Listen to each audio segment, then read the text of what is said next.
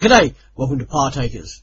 This is a series of studies called Luke Looks Back, based in the Gospel of Luke, and is presented to us by Roger Kirby. Over to you, Roger. Study 23. Luke chapter 18 verse 31 to chapter 19 verse 27. The title, Seeing and Trusting. There are 4 sections in this study, all of which have something to do with seeing and not seeing, understanding and not understanding, or just plain hidden. The first section, chapter 18, verses 31 to 34, serves as a summary of what is to follow.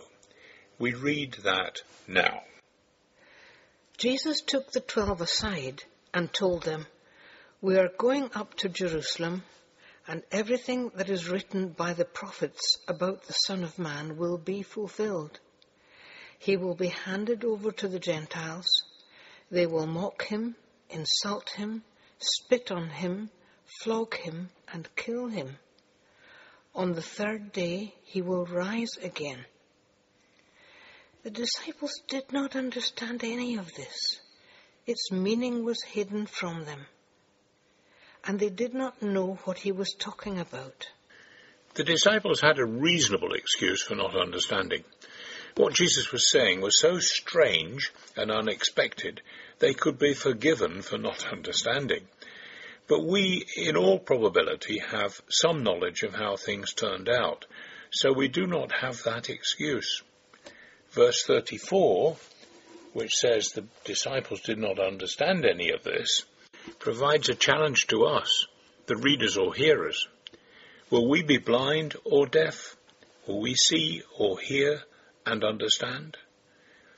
Blindness and sight are metaphors for no faith and faith. Have you moved from blindness to sight? Remind yourself what the effect of your blindness was and how you first knew that you were seeing.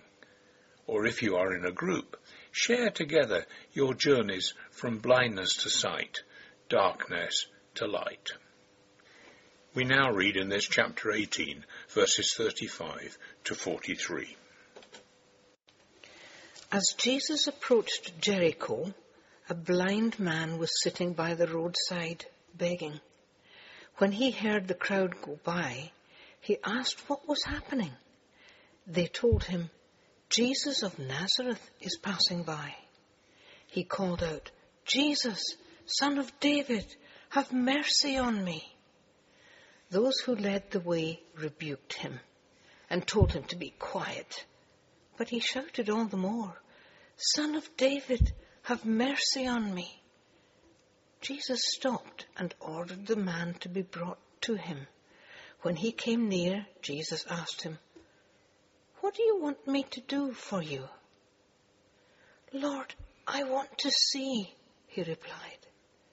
Jesus said to him, "Receive your sight.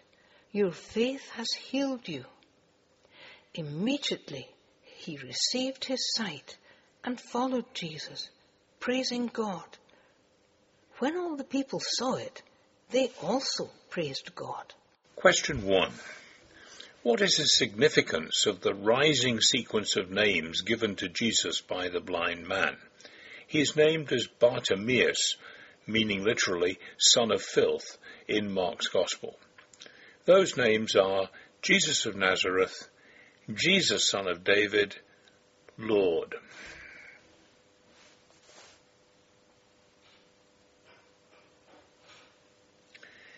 Jesus of Nazareth probably meant to Bartimaeus the prophet with power to heal and who would have compassion on him. Jesus, Son of David, meant Jesus was the Messiah. Lord, that Jesus was worth following. The question and answer in verse 41, where Jesus asks Bartimaeus what he wants, may appear strange. But begging was a profession in those days, as it still is in some countries, dependent on a visible handicap and providing a good income. If the man was cured of his blindness, he would have to find a job with no skills or experience to call on. Question 2. The emphasis is not on Bartimaeus' restored sight, but his faith. What exactly did his faith consist of? What is this miracle saying to us?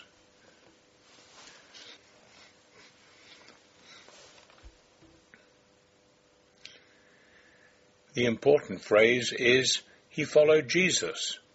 He must have known something about Jesus, or he would not have made so much noise trying to attract his attention. We too are not expected to start from detailed knowledge about what following Jesus means.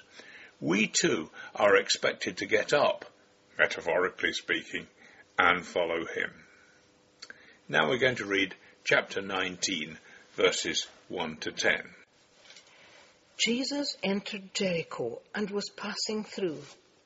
A man was there by the name of Zaccheus. He was a chief tax collector and was wealthy.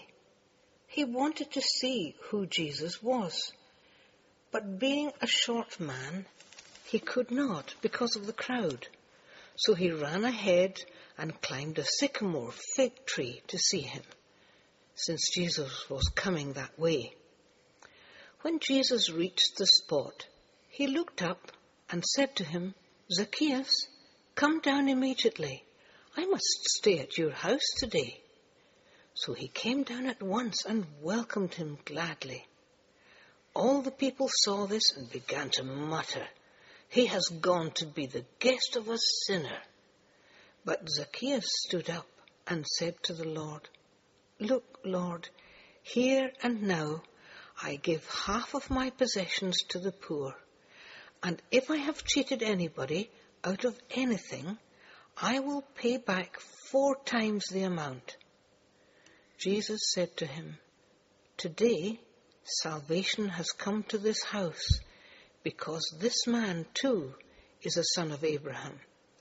For the Son of Man came to seek and to save what was lost."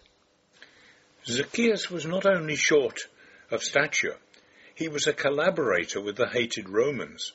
He would not dare to push his way to the front of the crowd for fear of a knife in his back. So he ran ahead. Not what an important man should do. But the crowd saw him go and mocked him, so that Jesus learned his name.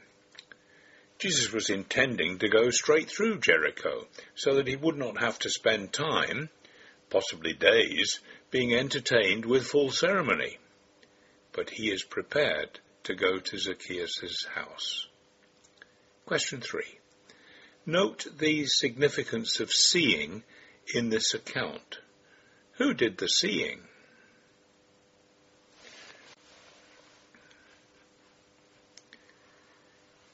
Everybody. Zacchaeus had to take action to see Jesus. Jesus sees him. The crowd sees what is going on and starts to mutter. There is a strange servant figure in Isaiah chapter 53. He takes hostility meant for others on himself. Statements there like, "He was pierced for our transgressions. He was crushed for our iniquities. The punishment that brought us peace was on him, and by his wounds we are healed." These reflect the costly love that Jesus gives to Zacchaeus. Question 4. We read earlier in this chapter that the rich man, like the camel, had to go through the eye of the needle. What happened to prove that Zacchaeus didn't dodge round?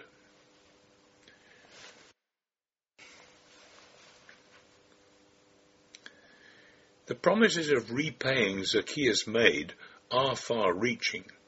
If you do the maths on what he said, you will see that if he had cheated just on 1/8 of his debtors, he would have ended up with nothing.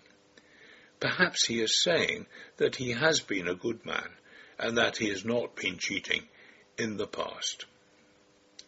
Now we read this chapter 19, verses 11 to 27. While they were listening to this, he went on to tell them a parable, because he was near Jerusalem, and the people thought that the kingdom of God was going to appear at once. He said, A man of noble birth went to a distant country to have himself appointed king and then to return.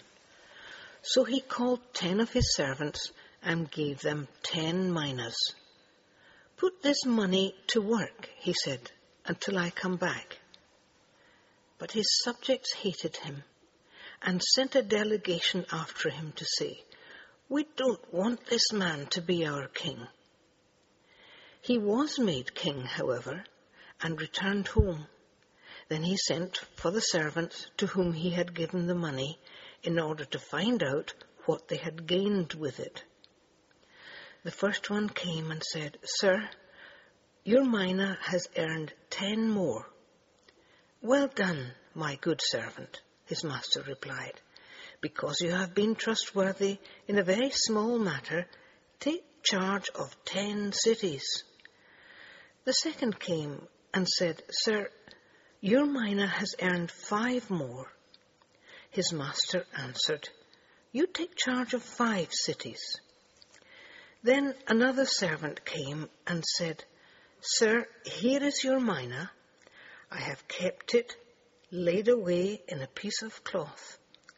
I was afraid of you, because you are a hard man. You take out what you did not put in, and reap what you did not sow." His master replied, "I will judge you by your own words, you wicked servant. You knew, did you, that I am a hard man, taking out what I did not put in, and reaping what I did not sow? Why then didn't you put my money on deposit, so that when I came back, I could have collected it with interest?" Then he said to those standing by, "Take his mina away from him, and give it to the one who has 10 minas." "Sir," they said, "he already has 10. He replied, "I tell you that to everyone who has, more will be given. But as for the one who has nothing, even what he has will be taken away. But those enemies of mine who did not want me to be king over them, bring them here and kill them in front of me." Luke does not use this parable of the minas to teach successful stewardship, as Matthew uses it in Matthew chapter 25.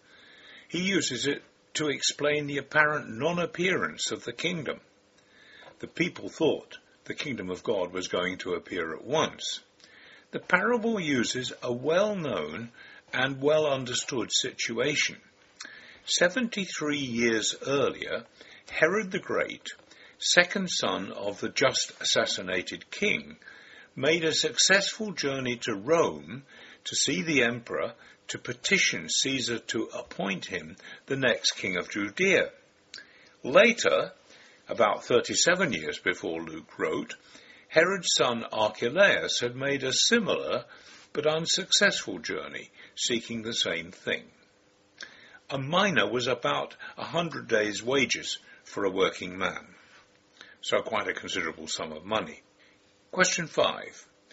What would be the likely outcome for a servant of the would-be king if, first of all, the petitioner who would be king was successful, or if he was unsuccessful?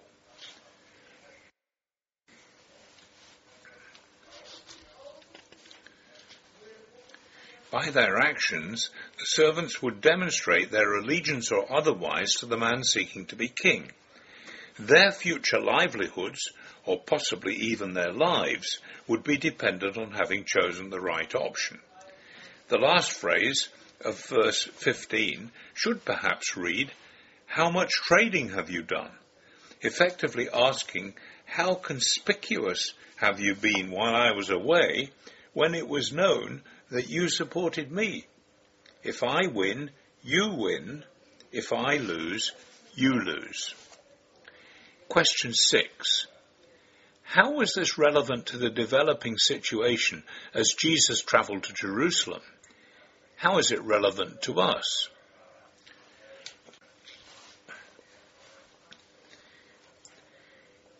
If Jesus was indeed the Messiah he claimed to be, and they showed their loyalty by open declaration of their support of him, they would gain. If he wasn't, they would be in a very dangerous situation. At least that was the way it looked. Things do not quite work out in that straightforward way. He was indeed the Messiah, but they were still in a dangerous situation, humanly speaking. But in the vast story of human history, they became very important.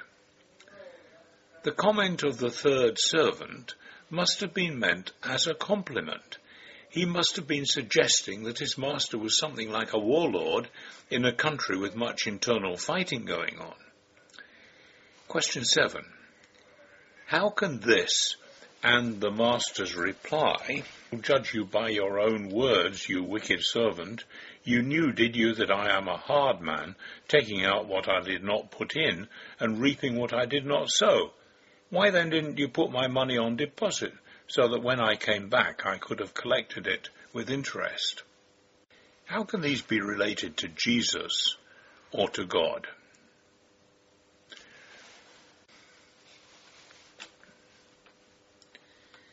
Psalm 18 verses 25-26 relates to this sort of situation.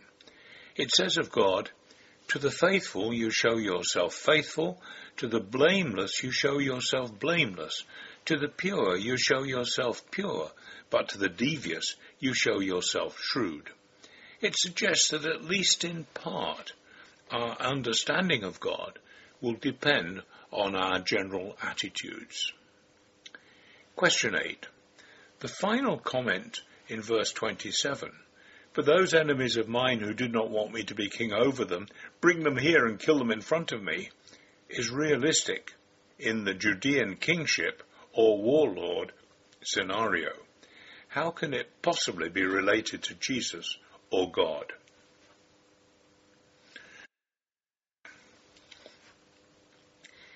This is another unfinished story. We are told what the enemies deserved, not what actually happened to them. Compare what we deserve and what we actually get from the Lord. After Jesus had said this, he went on ahead, going up to Jerusalem. So says verse 28. Finally bringing to an end the long account of the journey of Jesus to Jerusalem, and introducing the last phase of Luke's account of Jesus' life, death, and victory. Thanks, Roger. This series is on every Sunday, but as usual on Partakers, www.partakers.co.uk, there is something new available every day to inspire your Christian life.